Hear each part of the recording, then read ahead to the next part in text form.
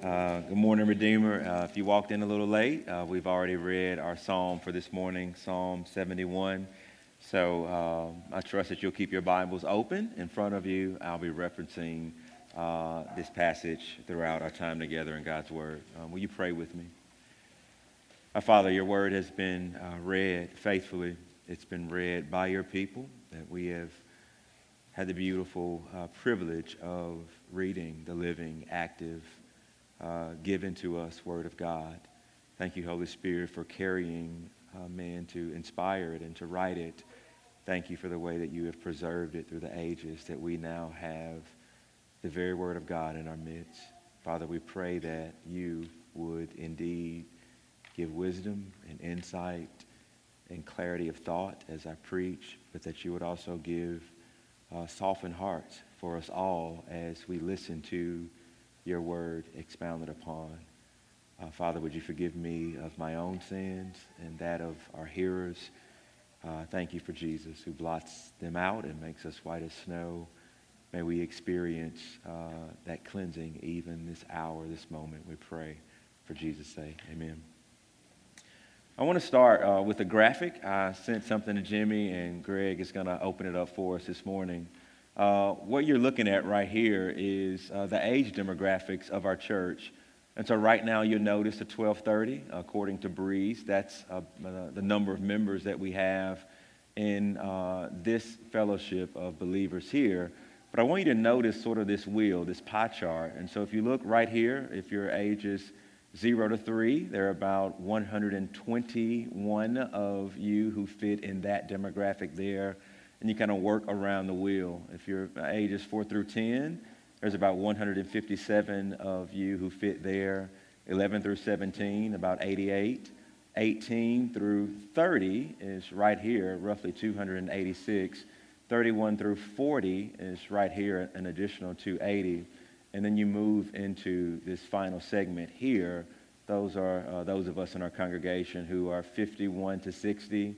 And then, no, this is 51 to 60. This is did I get that right? I think I did it. No, that's right. Anyway, that 8%, that's 98 of you who don't have birthdays in Breeze right now. So I'm going to plug this one more time for Brian so that we can get accurate. Please, if you're in that 8%, fill that out.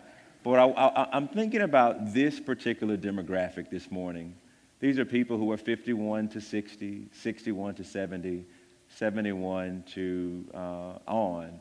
And according to my math, those who fit in those three target areas, it's approximately 133 of you. You make up 11% of our congregation if you are 51 or older. And so I've been specifically thinking about you this week if you're in that demographic. Thank you, Greg. I've been thinking about you and praying for you specifically this week. That growing old is something that you have the luxury of experiencing maybe in a deeper way than most of us who don't quite fit into that demographic. And there's a lot of things that change as we age. I was talking to Brian some this week, and we came across this quote that as we get older, life begins to take more than it gives. You start to lose friends. You start to see marriages dissolve. You start to become widowed. You start to have certain medical diagnoses. And it's a whole new way of living. And if that's where you are, I've prayed for you. And I pray that God would indeed minister to you this morning.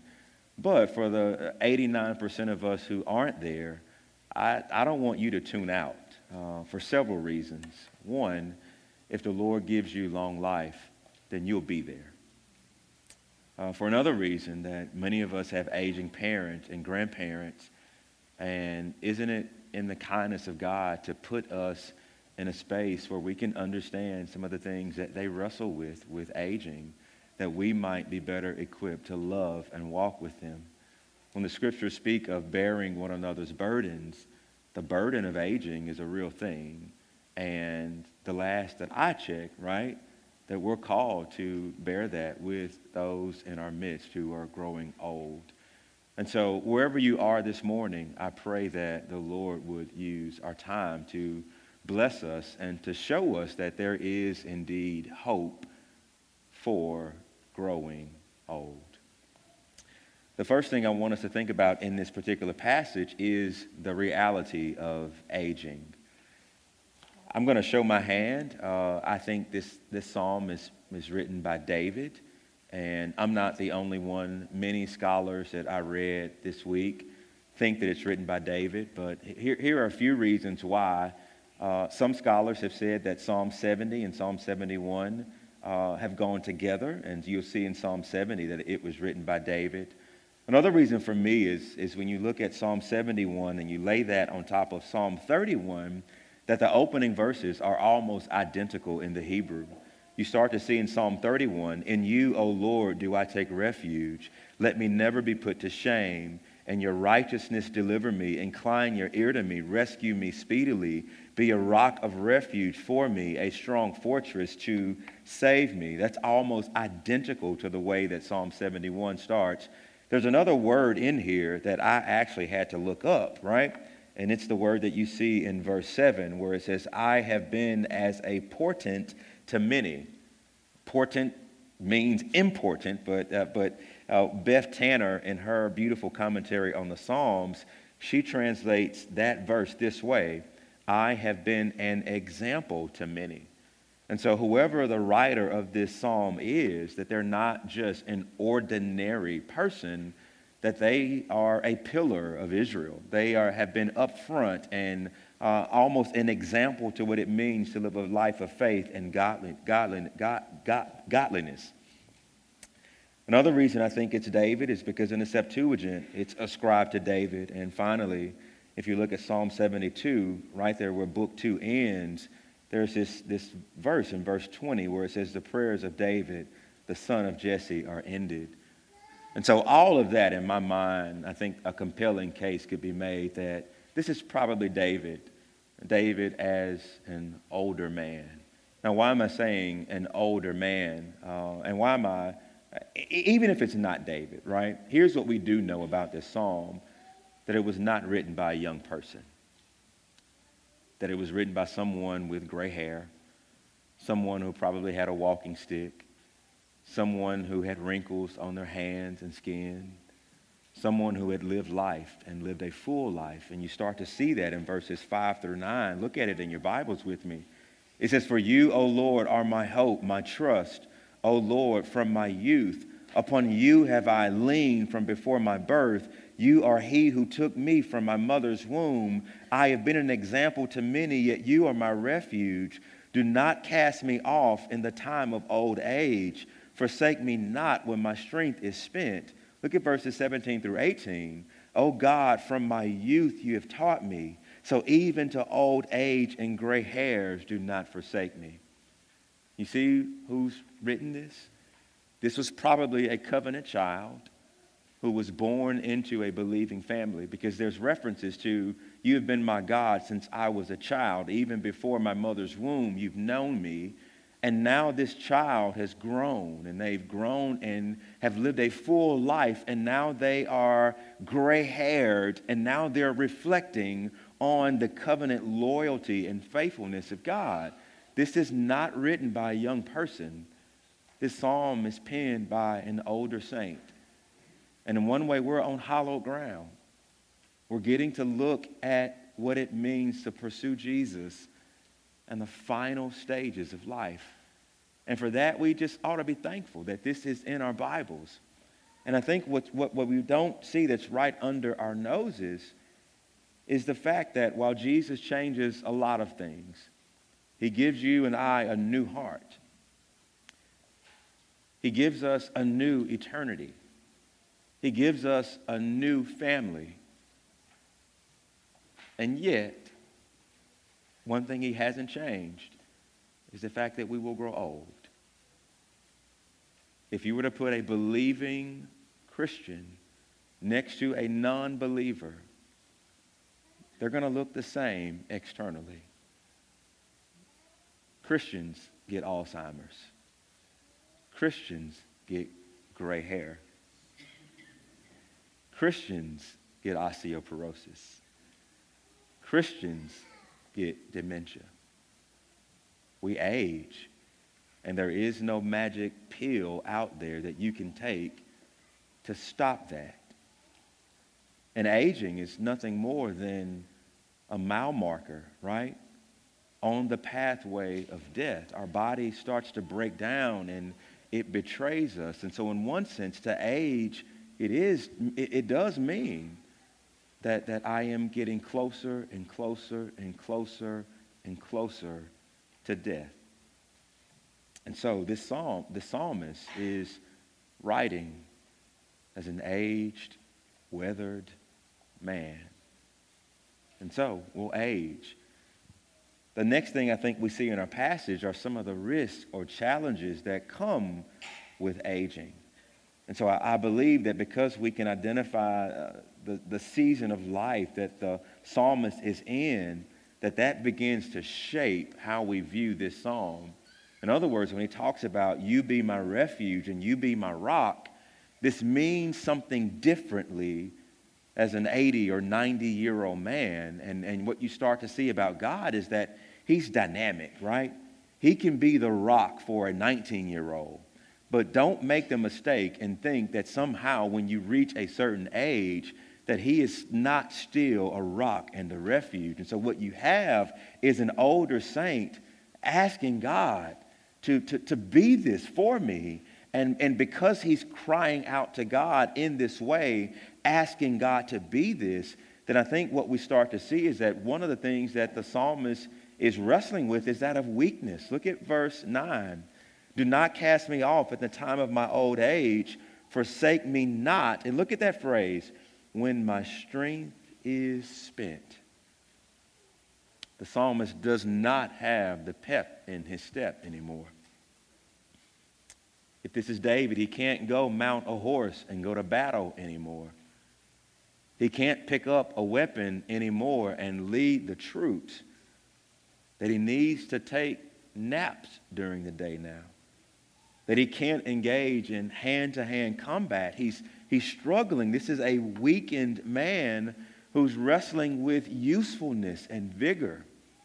You ever felt that as an older person? Where you can't stay up anymore. You need your rest, right? And I think that weakness is giving way to vulnerability. Read verse 10 in light of what the author just said. He says, do not cast me off in my old age. Forsake me not when my strength is spent. And then look at verse 10. For my enemies speak concerning me. Those who watch for my life consult together, and they say, God has forsaken him. Let's pursue and seize him, for there is none to deliver him. Now, I think the psalmist is saying, not only am I weak, but now I'm vulnerable, right? I'm vulnerable to be attacked. He feels exposed. That whatever they were saying or doing, they could not get away when he was in his prime. And now that he's an older man, they're doing things that they could not get away with. And we see this, right, played out with nursing home fraud. We see this when you see on television at times, and I hate to see it, but we'll see our senior citizens getting robbed. They're being preyed upon because they're weak and vulnerable. You see it all in our culture where the oldest and the most vulnerable amongst us are easily taken advantage of. And I think that's what this psalmist sort of feels in this passage. But there are more, right? I think the psalmist struggles with being discarded because he's no longer useful. You see that in verse 9. Do not cast me off in the time of old age. Forsake me not when my strength is spent. Look at verse 12. O God, be not far from me. Look at verse 18. So even to old age and gray hairs, O God, do not forsake me. That image behind being forsaken, it's the picture of hurling something overboard when it is no longer useful. And so when the psalmist is saying, do not forsake me when my strength is spent, this is a plea, right? That I'm no longer strong, I can no longer do what I used to do. Oh God, do not cast me overboard and do away with me in my moment of weakness. But beyond that sense of vulnerability and being discarded, there's this idea of loneliness, right? It says, do not be far from me. Do not forsake me. Don't throw me away. And don't just not throw me away, but come close, come near. There's a fear of loneliness. That there's something in Japan right now, it's called lonely death cleanups. And a lonely death cleanup happens when a senior citizen is out of contact with family, they've outlived friends, and they usually die alone. And they're there for weeks or months. In one case that I read about, it was a half of a year before someone even knew that this woman in this room in her apartment had died. Everything was set up, auto draft, and no children to take care of her. And so now they have this lonely death cleaning, and it's what a company will do.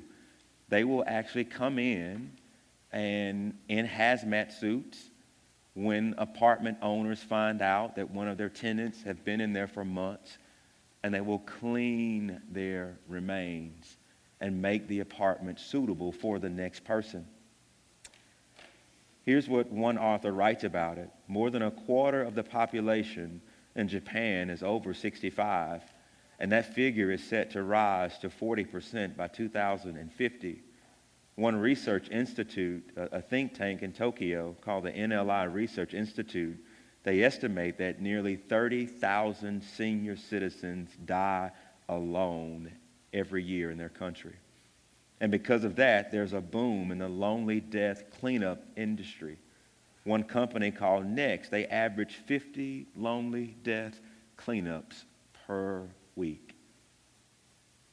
Imagine buying an apartment and you're asked, do you want lonely death insurance when you sign the document? That's a reality. Ask any aging person. There's a fear of dying alone. And I think the psalmist feels this. The other thing that I think we see in the passage is this presence of unrelenting enemies. That for some reason these enemies are still there. Look at verse 4. Rescue me from the hand of the wicked, from the grasp of the unjust and cruel man.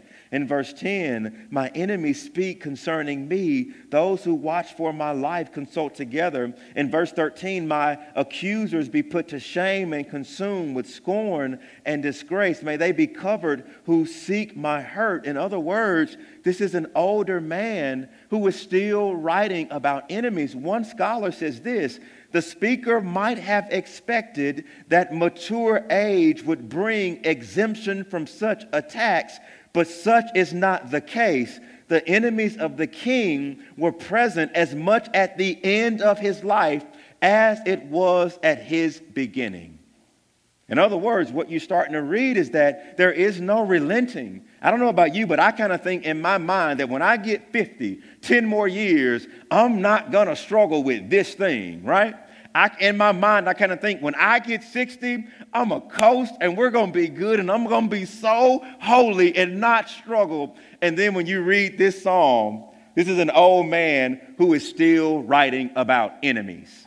And it's so ambiguous, and I actually think it's our friend. Why do I think ambiguity is our friend? Because Paul would later write about the three enemies of every Christian. It's our flesh, our own sinfulness. It's the world around us, the world system, and it's the devil. There are three enemies out there. And here is what, if you're like me, I kind of think, man, I'm going to get a pass when I get 60. The devil's going to turn down his dial and I'm going to be good. And my sin, it's going to turn down its dial and I'm going to be good. And the world, they're going to adore me. And you know what? It's actually the opposite. This is an old man who is still being assaulted, either by his own sin or by the world. Or if you look at our passage, look right there in verse 4, Rescue me, O God, from the hand of the wicked, from the grasp of the unjust and the cruel man. And that's singular.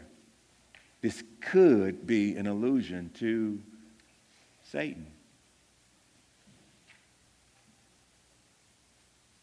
We don't get a pass when we get 60. It doesn't become easier. When I was at Jackson State, I did a men's study year after year with some of our guys, and we did it off of a curriculum called 33 The Series.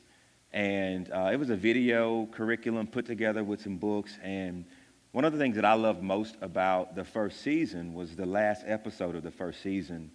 And it talks about the seasons of a man's life. And so it tried to make an analogy between a man who grows up and our 4 seasons. And so it would say that, hey, if you are 0 up until 13 or 14, you are in the spring of your life, right? And then when you get 14 and you go up to about 25, you are in the summer of your life. And then from 25 all the way up to 40 or 45, you are in the fall of your life. And once you hit 50, you are in the winter of your life.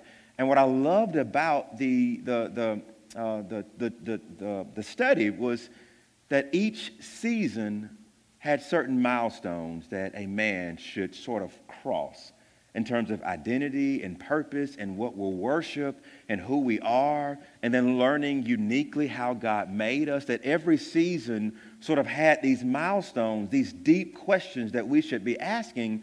But there was a lot of thought put also around the entrapments in every season. And one of the entrapments of men in the winter season of life was that of complacency. That there's a thread of turning inward with our resources and time. The older the man gets, the more he wants to spend time pursuing the things that he wants. He feels entitled because he's worked long and hard to accumulate things. And so now he feels entitled. He's given to children. He's given to his wife. He's given to a career. And now he wants a season where he can reap and start to turn inward on himself. And so he wants to hang out in the deer stand all the time. He wants to work on this project car he has all the time. He wants to acquire more stuff all the time. And he fails to invest in other men. And because he's lost some of his friends along the way, that he sort of drifts out there in no man's land, afraid to make new friends, afraid to take on big projects that will outlive his life. And so it's easy in that winter season to just turn on the TV and to kick our feet up and veg out. It doesn't get easier. And if you don't believe me that this is a real temptation, turn in your Bibles to 1 Kings chapter 11. And it's on page 292 if you're in a Pew Bible. But this is a section that I think it's worth our reading. 291, the bottom of 291.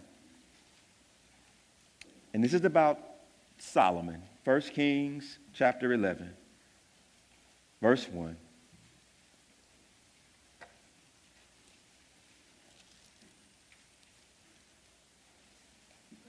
Now King Solomon loved many foreign women, along with the daughter of Pharaoh, Moabite, Ammonite, Edomite, Sidonian, and Hittite women, from the nations concerning which the Lord had said to the people of Israel, you shall never enter marriage with them, neither shall they be with you, for they will surely turn away your hearts after their gods.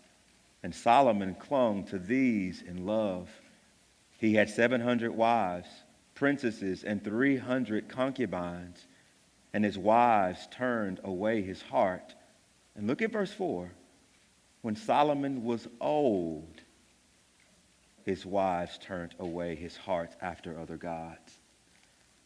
Notice what the Bible is saying. That Solomon's folly was not when he was a young man. His folly was when he was old.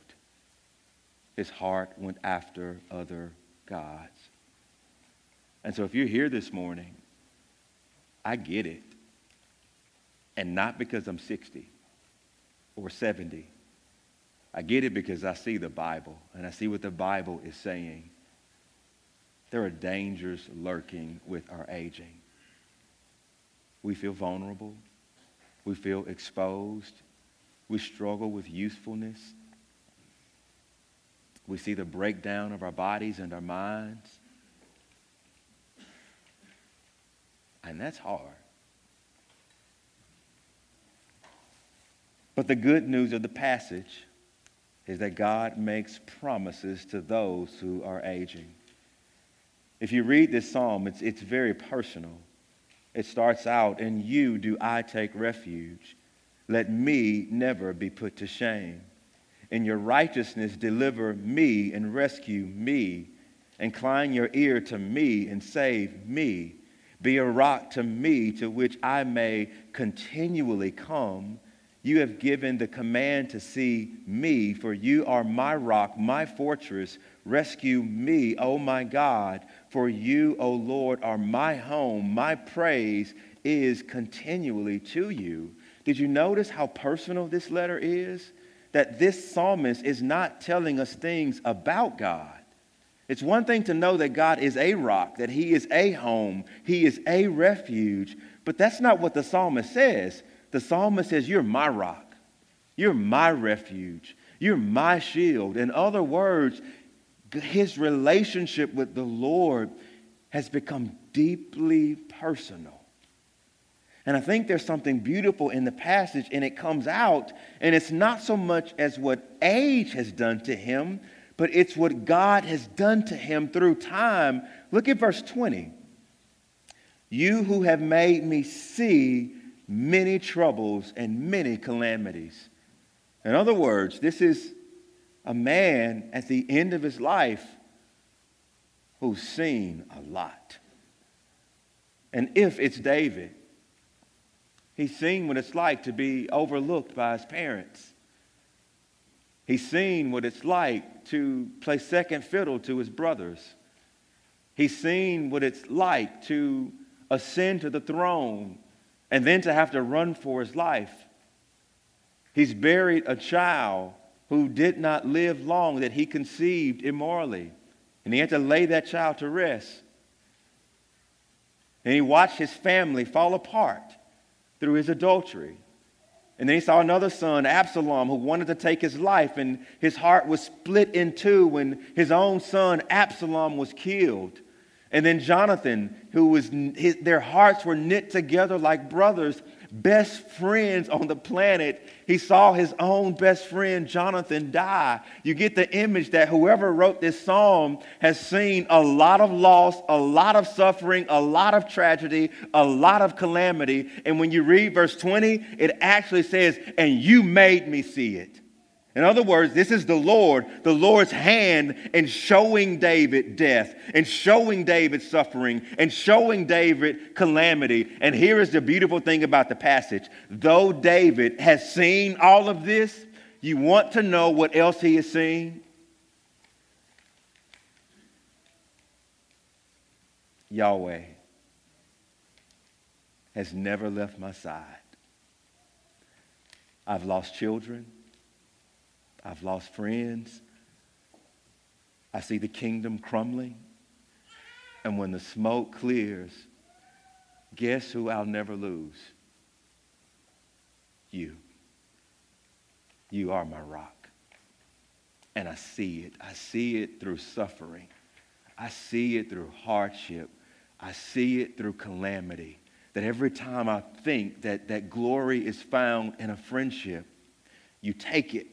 That every time I think glory is found in power, you take it. That every time I think glory is found in children, you take them. And one thing that you are doing, you're weaning my heart and my affections off of all of these good things that I would take for granted. And you're ever reminding me that you alone are my rock. And you alone are my shield. And you alone are my portion forever.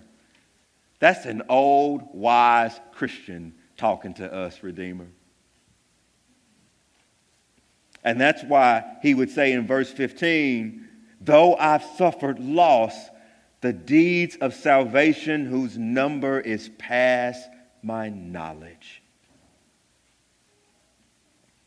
The good news is that we don't have to be afraid of aging. God's covenant loyalty to you is never ceasing. God's covenant loyalty to you in Christ Jesus does not have an expiration date. When you trusted in the Lord Jesus Christ, it was for forever. Forever, ever, forever, ever. Some of y'all know the song, right? He does not say to you, I'm your God in your 20s and your 30s and your 40s. And when you get 50, I'm done with you. That is not our God. He is yours now and forever. And I'm letting you know right now, when I get 55, I'm getting me a tattoo. I might do it at 50, right? I'm getting me another one, right? I'm going to get one right on my neck. It's going to be right here and right here. And I'm going to tell you what verse it's going to be, so don't look at me crazy when you see it. It's going to be Isaiah 46, verses 3 through 5. Listen to so if you're writing in your Bibles, I want you right next to Psalm 71, I want you to write Isaiah 46, 3 through 5. That's a verse that needs to shape how we read this psalm. And notice what it says. Listen to me, O house of Jacob. I might not put all that on there, right? But all the remnant of the house of Israel, who have been born by me from before your birth and carried from the womb. And here's the thing. Here's verse 4. Even to your old age, I am he, and to gray hairs I will carry you. I have made you, and I will bear you, and I will carry you, and I will save. To whom will you liken me and make me equal and compare me? And the answer is no one. The Lord makes a promise to his older saints that even when your hair turns gray, I'm going to carry you home. And that's good news. That is good news to you this morning. You also have to believe that Christ's righteousness is ever working. That I know, right? I've watched people that I love age, and I've watched them, in my mind, like get really mean, impatient, and maybe they don't like noise, and they're short, and they're blunt, right? I'm just telling what I've seen. I'm not saying that's true of anybody in here. I'm just saying what I've seen, right? You got to know that the righteousness of Christ covers your curmudgeonness. You got to believe it. You got to believe that those sins that you might commit in your future latter years, the patience of Christ covers your impatience. The tenderness of Christ covers your abrasiveness. And that doesn't mean that we don't repent and own it, but I'm just letting you know that there is grace even for your failures. The other thing we see in the passage, or maybe not directly in this passage, is that God has indeed given you the church. And Titus 2 and 1 Timothy 5 and 1 Peter 5, you get these commandments that have to do with how younger people are to treat older people and how older people are to engage and serve younger people. Now, what's the underlying assumption if Peter and Paul are both telling us, you know what the assumption is? The assumption is that he expects the church to not just be a cool, hipster, millennial place where we push our older citizens to the periphery or outside of the church. No, in Paul's mind, the church is beautified when you have someone on the row who's 3, and on the same row you got somebody who's 93. That's how God designed the church to function, that we're interdependent. And so here's some good news to you aging saints. What we see happening in Japan, where you have lonely, deaf cleanups because someone sits in a house for 3 months because no one is checking on them, that should not be named in the church of Jesus. And I've seen it happen here, where Steve Lanier has gone into the home of an aging member who's died. And it didn't take us months to figure out that she was on her last minutes of life. Someone in her Bible study says, hey, I hadn't seen her, hadn't talked to her, and we have an extra key to her house in the church. And someone went in the house and found her, got her to the hospital. She didn't live. But that's the kind of covenant loyalty that Jesus gives to the church, where we're called in our strength to serve those who are weak. We're called in our resources to serve those who don't have voices or stamina. I love to see it when people pick up our senior citizens and bring them to church. I salute you. Thank you for modeling for us all what it means to have a covenant community where we will serve those in our midst. And you don't have to be afraid of death. I think there's an allusion to the resurrection even in verse 20, where he says, you have made me see many calamities, troubles, and calamities. You will revive me again. And right there, that phrase, from the depth of the earth, you will bring me up again. You will increase my greatness and comfort me again. Now, I don't think the psalmist was maybe specifically talking about the resurrection, but if you're talking about an old man who is going into the earth, who will be brought up again with greatness and comfort, to me it sounds like by the Holy Spirit we're getting this nugget of resurrection, that we believe that Jesus Christ has conquered death so that all who die in him may triumph over it in him and be raised and be made like him. And so I can say to our older saints, you don't have to look down the hallway of time and be afraid of dying.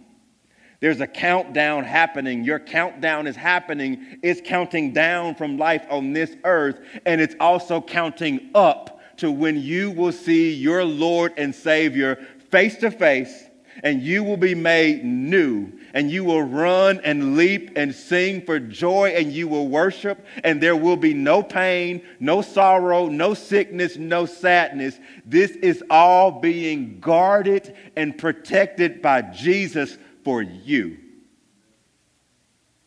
And so, there's a song on our Spotify playlist. And so I'm Spotify, right? I know you're like, what is Spotify?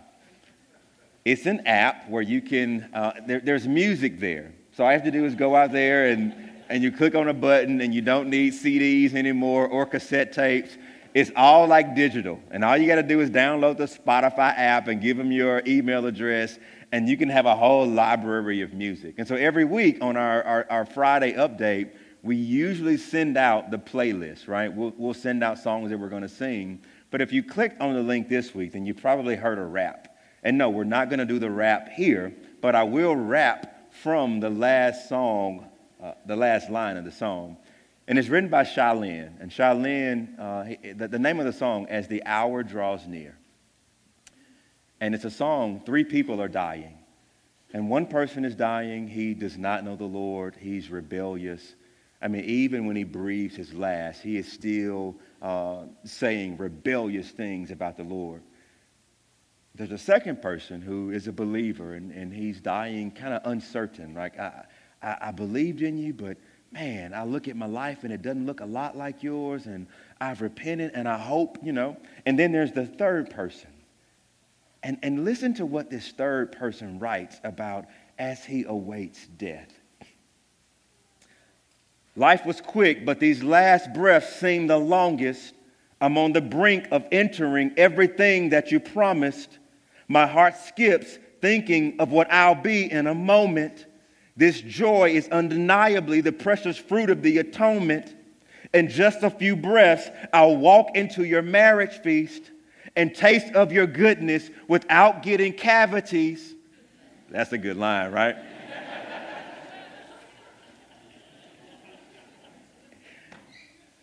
By the blazing glory of the one that I've been waiting to see, and I'll see him.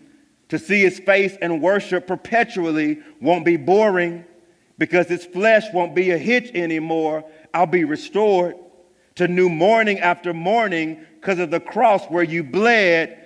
Death, I'll leave here on this hospital bed. My life was long and I'm ready to go. I stood strong and I'm ready to go. I can't wait to sing along with the throng up in heaven, you know. It's where I belong. I'm ready to go. That's how I want to die.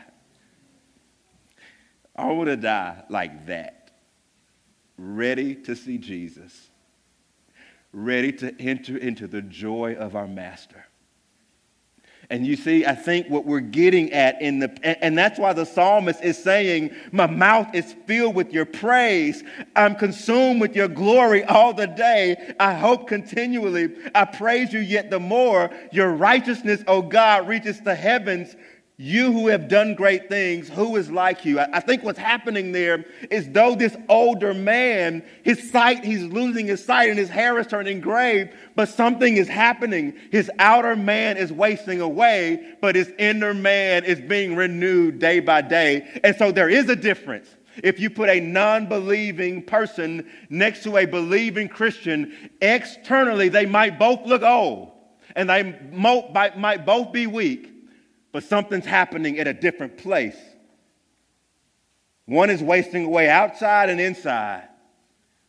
One is wasting away outside, but that inner man, that inner woman is getting stronger and stronger and stronger. And I think you see it, right? In 1 Kings 1. This is the reason I had you read 1 Kings 11 was because it talked about Solomon and his old age.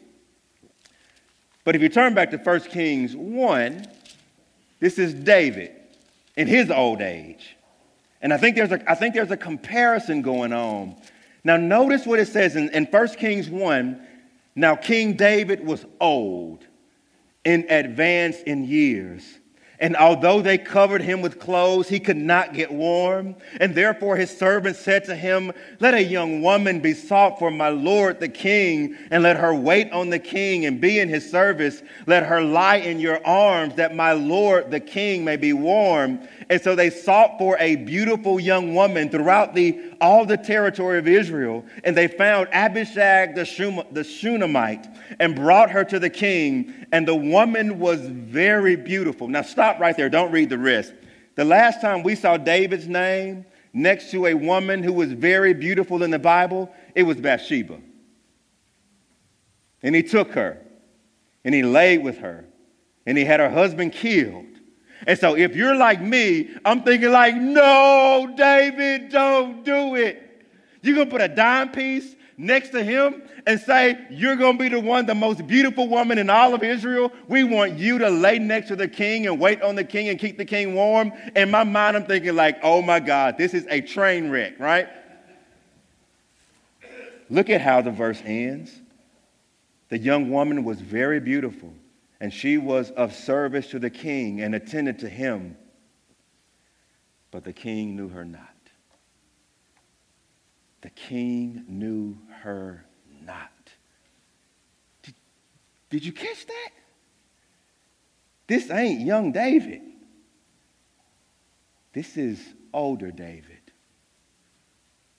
whose joy and satisfaction is not in a woman. It's in Yahweh. Do you believe that's true for you aging Christians?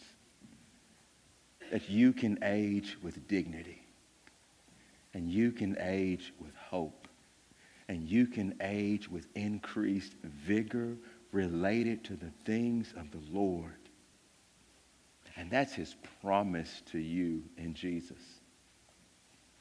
The last thing, the blessing of the aging in our midst.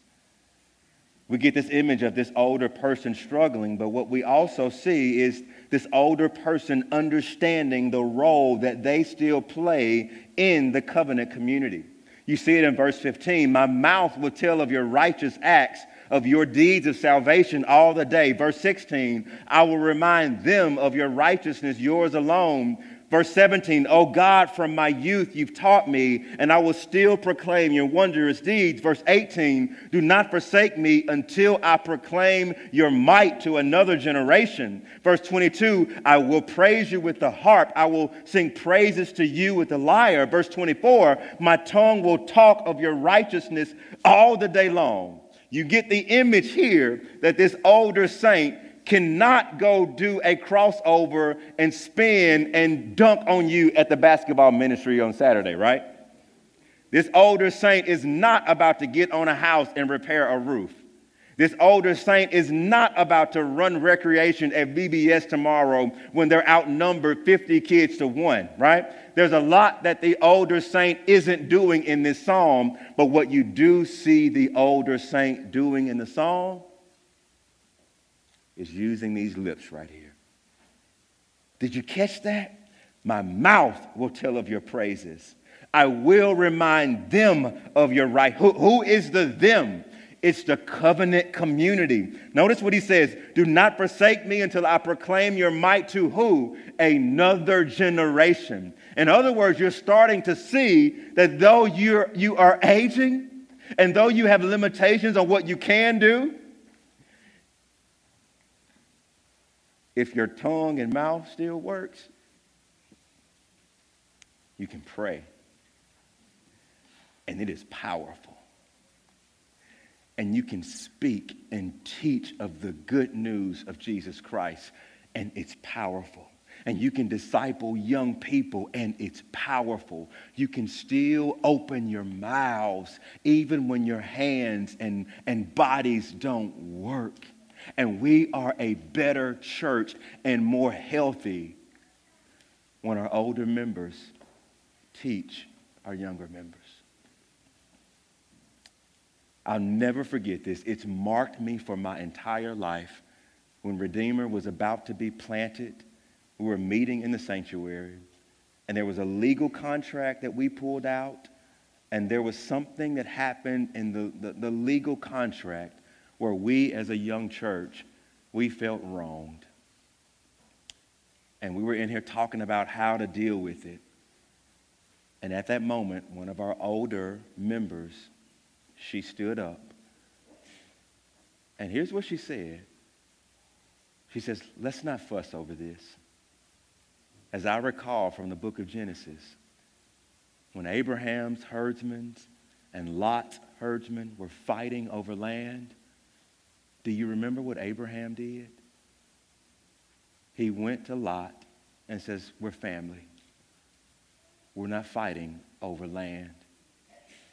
You take what you want, and what you don't want, I'll take. And Lot chose the land that looked like Eden. And Abraham had the lesser portion, but he had God. And when she sat down after that, you could hear a pin drop. Why? Because wisdom won the day. She spoke up. And she spoke out, and this young church needed her voice. I say that to you if you are an older saint. You still have a purpose here. This covenant community, we need you. Let's pray. Our Father, we bless you. We thank you for your word. We thank you for the hope that we have in growing old. We love you. Amen.